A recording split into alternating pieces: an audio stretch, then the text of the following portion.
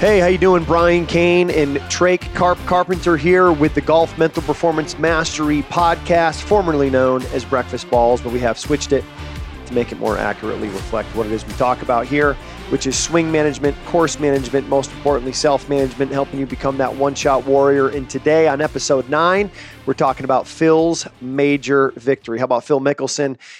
50 years, maybe 50 years plus going. How old is Phil Mickelson, Trake? Yeah, he's just over 50. Just over 50. Playing in senior events now. Just over 50, and he's in better shape than he was probably when he was playing on the tour in 30. So that is available to anybody listening to this. You just have to put the work in.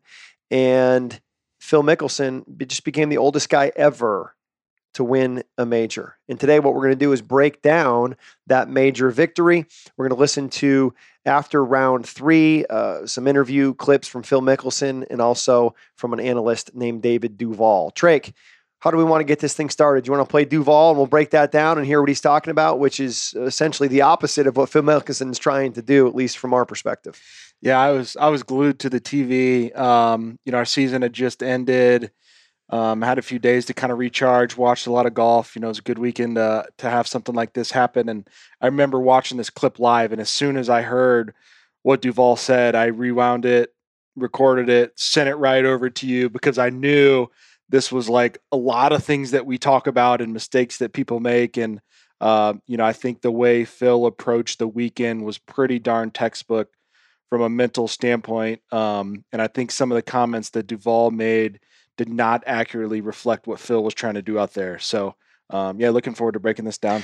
Yeah, I thought it was a classic Phil Mickelson sticking to process and David Duval from the analyst's booth talking outcome. And I think for the listeners to this, the reason why I'm so excited to break this down is so many times we see golfers sabotage their performance, sabotage their careers because they focus too much on the outcome that you cannot control and not enough on the development of the process and what you can control. So let's start with listening to David Duval from the analyst booth talking about Phil Mickelson and where he thinks his mindset is going into Championship Sunday. Let's listen. You have history against Phil Mickelson, you have age against Phil Mickelson, and you have Brooks Koepka against Phil Mickelson. That's a big trio to overcome. Phil has to play flawless golf this afternoon. So I think to get it started right there, Drake, it's interesting that he's talking about how Phil has to play flawless golf. And he's talking about playing flawless golf, which is directly related to the outcome of him playing well. Instead of saying, hey, Phil's got to just stick to his process and go one shot at a time and control the things that he can control. He's going right into the fact that the guy's got to play perfect to win. And no one on the PGA Tour is so bad they have to play perfect to win. What do you think? Yeah, it's funny. I think when Burns won a couple weeks ago, or I think he finally got over the hump, or he's in the final group maybe, and he said, I've been in this situation before in a couple of the final groups, and I always thought I had to play perfect on that last day to win. And he's like, when I watch the guys win, I realize how far from perfect it was, and I don't feel like I have to be perfect to win now. And I think everyone who wins any golf tournament, any round of golf you play, if you break the course record, you're going to get done and still think you left shots out there, right? So there's no perfect round of golf. I think that's why a lot of people play golf that love golf, because you can't perfect it. It's this constant growth and, just trying to get better little by little. It's so nuanced. And I think the chasing perfection is just not attainable. And so if you think you have to play perfect or play flawless, you are so far behind the 8 ball that day that you're backing yourself into a hole that's unrealistic. So yeah, I don't think Phil was trying to be flawless by any means out there. And I don't think he had a couple stretches maybe that were flawless, but over the course of a major championship, 72 holes flawless is just not a realistic expectation. No. And I think the failing to mention that, it is Phil Mickelson against Phil Mickelson, and it is Phil Mickelson against the course. It is never Phil Mickelson against Louis or Phil Mickelson against Koepka. It's always him against himself. And living in that bubble of you versus you is how you give yourself the best chance for success, whether it's in golf or any other sport. Let's take a listen to the remainder of this clip with David Duval. If you got to have those mistakes, which is a golf course, you're going to make mistakes on. I think the big thing for Phil is he's had 17 birdies through 3 rounds. He needs to have that 6 birdies again. He's had almost 6 birdies per round. He's got to get 6 birdies again today to have a chance. I think the biggest mistake a lot of people make in golf is trying to make birdies. That's something that Scott Fawcett talks about a lot. Just because birdies are so much harder to control than bogey or double bogey avoidance, right? You can hit 2 or 3 great shots and miss a putt and not walk away with a birdie, did everything right. Or you can go out there and say, hey, I'm going to have a game plan that takes high numbers off the table. I'm going to focus on, hitting greens and getting birdie opportunities versus trying to control the outcomes of making birdies. And, it's funny. I picked Justin Rose in my fun pool we have this week, and he made 8 birdies in one round and shot 1 over par. That's not going to help Phil Mickelson win, right? Phil can't control how many birdies he makes. He can't try to feel like he has to make birdies, because what if you go out there and you've made 0 birdies through 9 holes? Are you just going to start pressing and firing at flags you shouldn't, right? So I think for Phil, he's just focused on, in this scenario, what's the best play? Let's give myself a look. When you're in the driver's seat, you shouldn't feel like you have to do something to press. And I think if Phil was in that mindset of having to make birdies, he would. And Phil's a guy who's probably played somewhat aggressive, but I think he understood this moment and this opportunity and realized that he was playing well. He says that in his interviews. He was playing well enough to win.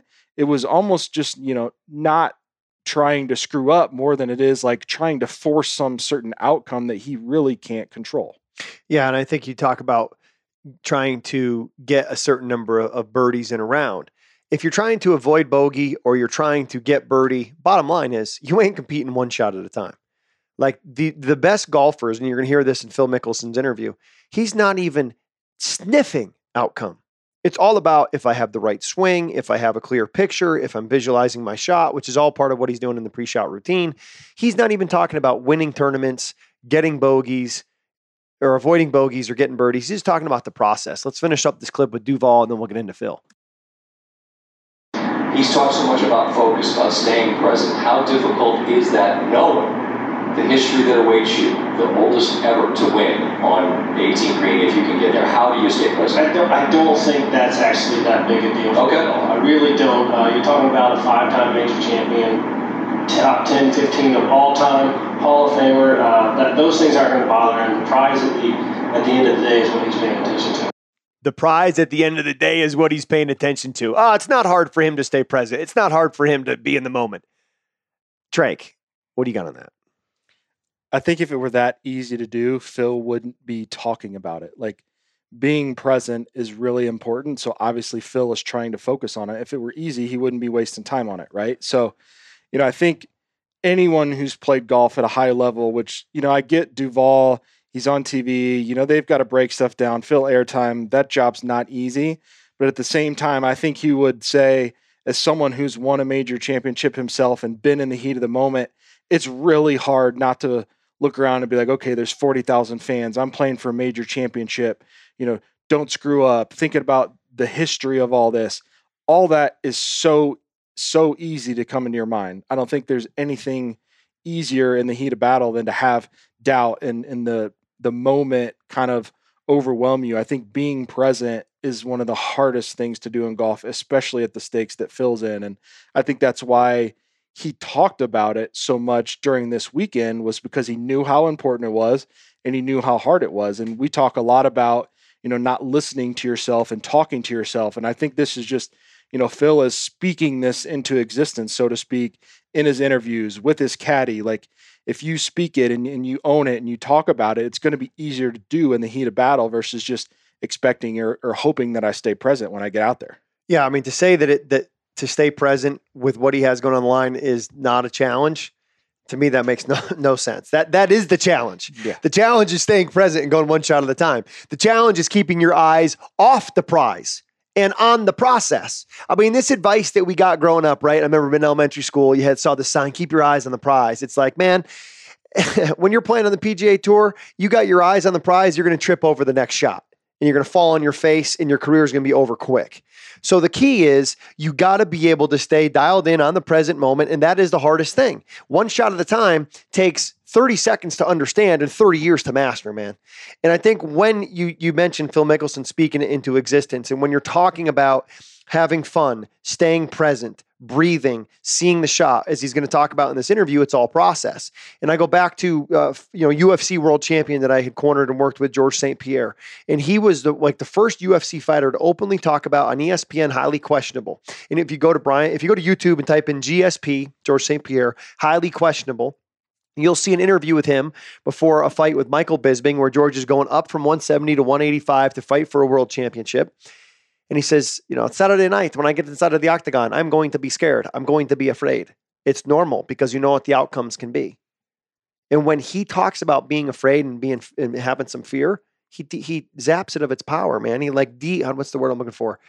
He desensitizes the fear, right? Takes the fear.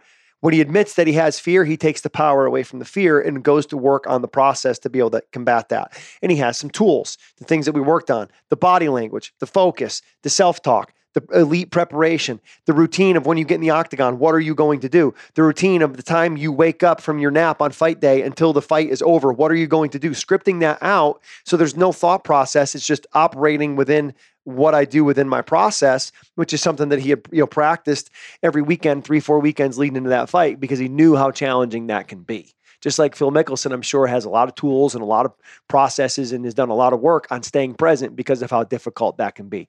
Let's join Phil Mickelson here in an interview after round 3, where he's leading going into Championship Sunday. Phil, you've been in plenty of dogfights at the majors, but at your advanced age, it's hard to know how many are in front of you. How do you keep yourself from wanting it too much or pushing too hard out there tomorrow? I think that because I feel or believe that I'm playing really well and I have an opportunity to contend for a major championship on Sunday, and I'm having so much fun that it's easier to stay in the present and not get ahead of myself. And so I think that's a big part of it. I think certainly my brothers played a big part in kind of keeping me present and in the moment, not letting a couple of bad swings affect me here or there. And so I think we're having so much fun that it's easy to stay present. We're having so much fun, it's easy to stay present. What do you got on that, Drake? Yeah, I think anytime you put pressure on yourself, or like we talk about, feeling like you have to do something, or, you must do something, this is do or die. Like, Phil's just trying to have fun. I think it's a lot easier to be committed to what you're doing and focus on the process when you're more focused on just enjoying it. And I think, like Phil talks about, like having his brother out there is probably a different dynamic. You look at Stuart Sink winning a couple times now with his son on the bag, and he talks about it too. Like, we're out here, we're having a good time, we're enjoying the talks, we have between shots. And when it comes time to hit the shot, we just lock in. This is our process, XYZ. We run through it, commit to it, hit it, and move on, right? They just accept what happens. And I think that's what Phil's doing here is realizing that in order to win the tournament, in order to achieve the outcome that I want, I have to focus on the process in front of me, the things I can control, and that's being present. And the easiest way is to have fun, enjoy my brother being out there, work through our process together, but not put all this external stuff on top of me. And, I'm going out there and I'm trying to be the oldest guy to win a major and yada, yada. He never talks about this kind of stuff down the stretch. And I think that's what helped him have fun and be present. Yeah, I think it's a really, really good mental game strategy to have fun. And I think so many times as athletes, we let the pressure outweigh the pleasure, and we forget how to have fun because so much of our ego, so much of our financial backing, so much of everything that we do is wrapped up in our performance that we lose some of that fun. So one of the challenges is, how do I keep it fun? And for the young golfers or coaches, there's a difference between fun and silly, right? Silly is romper room, man. Fun is I'm totally connected to what I'm doing. I'm in the moment. I've got no emotional attachment to the outcome, but I got answers for what I'm going to see when I'm out there. And I keep running my process over and over again, literally going one shot at a time. And when you go one shot at a time, you are in the present moment. When you're in the present moment, that's when the fun meter is the highest. But it also works the other way. If you're having a lot of fun, it's easier to get in the present moment because when you're having fun, you're not fantasizing or focusing on the outcome. You're just locked into what you're doing, where your feet are on that next shot. Let's continue with Phil. I felt I had a very clear picture on every shot, and I've been swinging the club well, and so I was executing, and I just need to keep that picture a few more times. So even though it slipped a little bit today, and I didn't stay as focused and as sharp on a few swings, it's significantly better than it's been for a long time. So I'm making a lot of progress, and I'll continue to work on that, and hopefully I'll be able to eliminate a couple of those loose swings tomorrow, because I'm playing a lot better than the score showing, and I think if I can just stay sharp tomorrow, I'll post a score that better reflects how I'm actually playing. Biggest thing I'm hearing Phil talk about there, Drake, is he's focused on seeing the picture of the shot. And when he sees the picture of the shot, it allows him to trust the shot more. And the couple holes where he got away from seeing a clear picture of the shot, the swing, he talks about kind of breaking the mechanical breakdown and things that happened there, so that the poor execution of a process, not being able to clearly see the shot, manifested into a swing not being the way he wanted it to be. So the good swing starts with a good process and a good image of the shot. And we talk all the time about the biggest thing that you can do in the pre-shot routine is breathe and TIFF. TIF, target, image, feel. What's my target? What's the image of the shot I want to hit? What's that shot going to feel like to hit? And then take a breath and go let it rip. So as I'm hearing Phil talk there about the importance of the image of the shot, would you kind of unpack that for us from a golf coach perspective of how do you help your golfers get better at imaging shots? Yeah, I think, when we talk about visualization and stuff like that is, I think one thing that I like guys to have is, a Rolodex of all the best golf shots they've hit, right? So, most guys that play golf at a really high level have a really good recall of shots they've hit and how far they were and where the pin was. And I think it's great for guys to write that stuff down and have a list of the best shots that they've hit with each club. And I think that's something that's really specific and easy to visualize. Put yourself back in that moment mentally, see yourself executing that shot better than you ever have with that club. And then when you're in that moment, you just see that shot and you repeat that, right? So I think that's something that the guys really do. And kind of piggybacking off in that, I think the visualization, feeling the wind, smelling the grass, seeing the galleries, all the senses that you can tap into when it comes to visualization, I think really help. And I think when Phil talked about being sharp, he's not talking about being physically sharp and his golf swing being sharp. He's referring to like he said, is hitting more of those shots that he's committed to and seeing really good targets. And I think that's a common misconception of guys trying to elevate their golf game to the next level is they try to work on being capable of hitting more shots or different shots rather than being able to hit more shots that they're already capable of, right?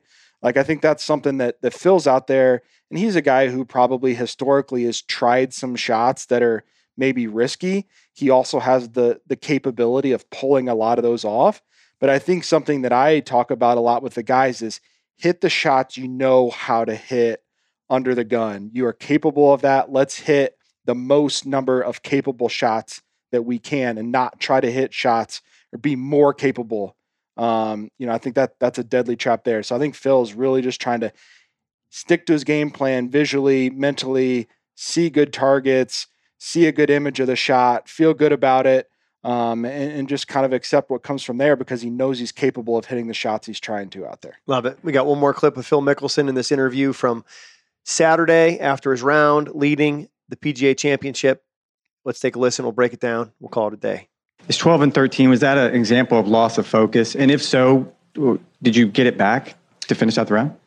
So it's just an example of losing the feel and the picture of the shot. And I get a little jumpy, a little bit fast from the top. And it just, that happens, I get narrow and I end up flipping it. So those two swings were more a product of not staying or keeping the feel and the focus of the shot. And so that's just a small little thing that I need to iron out.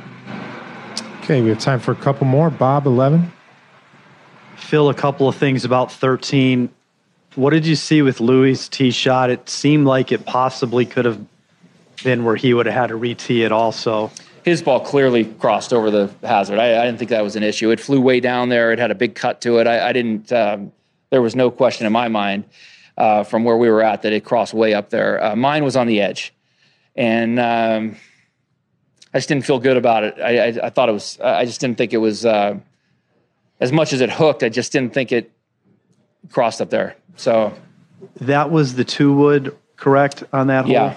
And was there any thought, easy to say, right, but any thought about just bunting it out into the fairway after seeing what he did? Or are you not even worrying about what he did? No, that doesn't. What he does doesn't affect what I do or the rest of the field. So I just need to execute better. And it wasn't a hard shot. I've been hitting that shot well. It's just a little low running draw. I didn't hit it very well today, that shot, but I've been hitting it well, and so I'll go work on that. Drake, I love what he's saying there about how what Louis does or what the field does has zero impact on what he does. And I think having, caddied for guys on the Korn Ferry Tour, having been with, top college golf programs and tournaments, I see guys change what they do coming down the home stretch. I think because they're looking at what other guys in their group are doing. What's your take on that? Yeah, I think it goes back to Duvall, talked about it's Koepka versus Phil and history versus Phil and all that. And Phil is not worried about that stuff in the slightest. And we talked about it a little bit in preparation for regionals. We had several guys who had played in a regional a couple years ago. And, we spent some time talking about what was that like? What did you learn from it? And a common theme seemed to be, I was a little bit too concerned with just being there and kind of taking it all in and watching what the guy in my group was doing, from XYZ Premier School. And, I didn't go there focused on what I'm going to do, what's my process, what's my game plan. And I think that's what Phil is doing here is he's focused on what he can control. Here's my process. I need to be really sharp with my visualization and my feel. And I know I'm playing well and just commit to that. And, he talked about, the shot he got away. It wasn't a physical, he made a physical mistake, but the root cause was he wasn't mentally where he needed to be on that shot. And I think a lot of guys will fall into the trap of they have a physical error like that. They won't acknowledge or sometimes just not have the humility to acknowledge that my mental game there was the root cause for that physical error, right? And so they will hang on to that physical thought for the rest of the day. If it's something, if a guy is struggling with that shot that Phil hit, he will, he'll think about that shot or he'll think about avoiding that shot where Phil is like, I just focus on my process on the next one and know that if I execute my mental game plan, the physical stuff takes care of itself. So I think a lot of guys will fail to connect those dots or not have the humility to connect those dots and be aware that that was the root cause of that physical error. Yeah, I think so many times when a golfer makes a mistake on the course with a shot, they immediately go into swing. They immediately go into swing management. And, when you're just getting started, obviously, as I am with the game of golf, like there's a lot of swing management breakdowns because you don't have those patterns. You haven't created that swing. You haven't invested that kind of time. But for these guys on the tour and the guys you're coaching in college, the swing is there. And the breakdown often is going to be sometimes in course management, they picked the wrong shot, picked the wrong club, didn't bring all the factors in, or they got a gust of wind, right? And that's a non-controllable. But there's also a lot of breakdowns in the mental game. I didn't have a clear target. My image of the shot I wanted to hit wasn't very clear. And I didn't take a deep breath, wasn't in control of myself, wasn't totally locked into the present moment. I didn't know what the feel of the swing felt like. And I see it a lot like guys doing this. And here's what I want you to do, Drake. I want you to grab that phone right there. I want you to lift that phone. Okay, you're lifting the phone. You did it. Okay, put the phone down. I want you to not grab the phone. Great, you did that too. You're doing two things.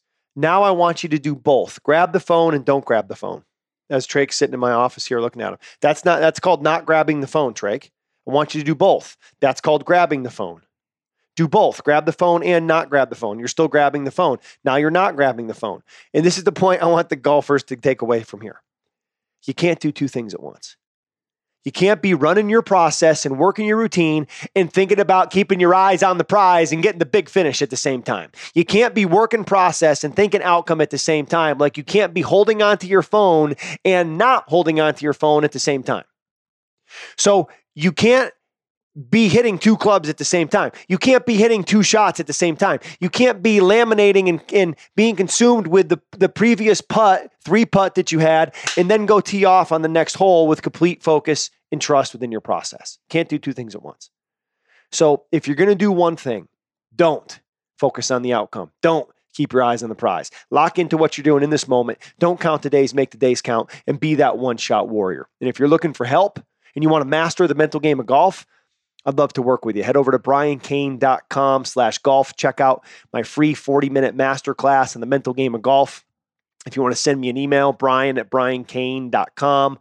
I have golf camps where people come and live at my house for 4 days up here at Chaparral Pines in Payson, Arizona, and we get after all things golf. Swing management's where Trake comes in.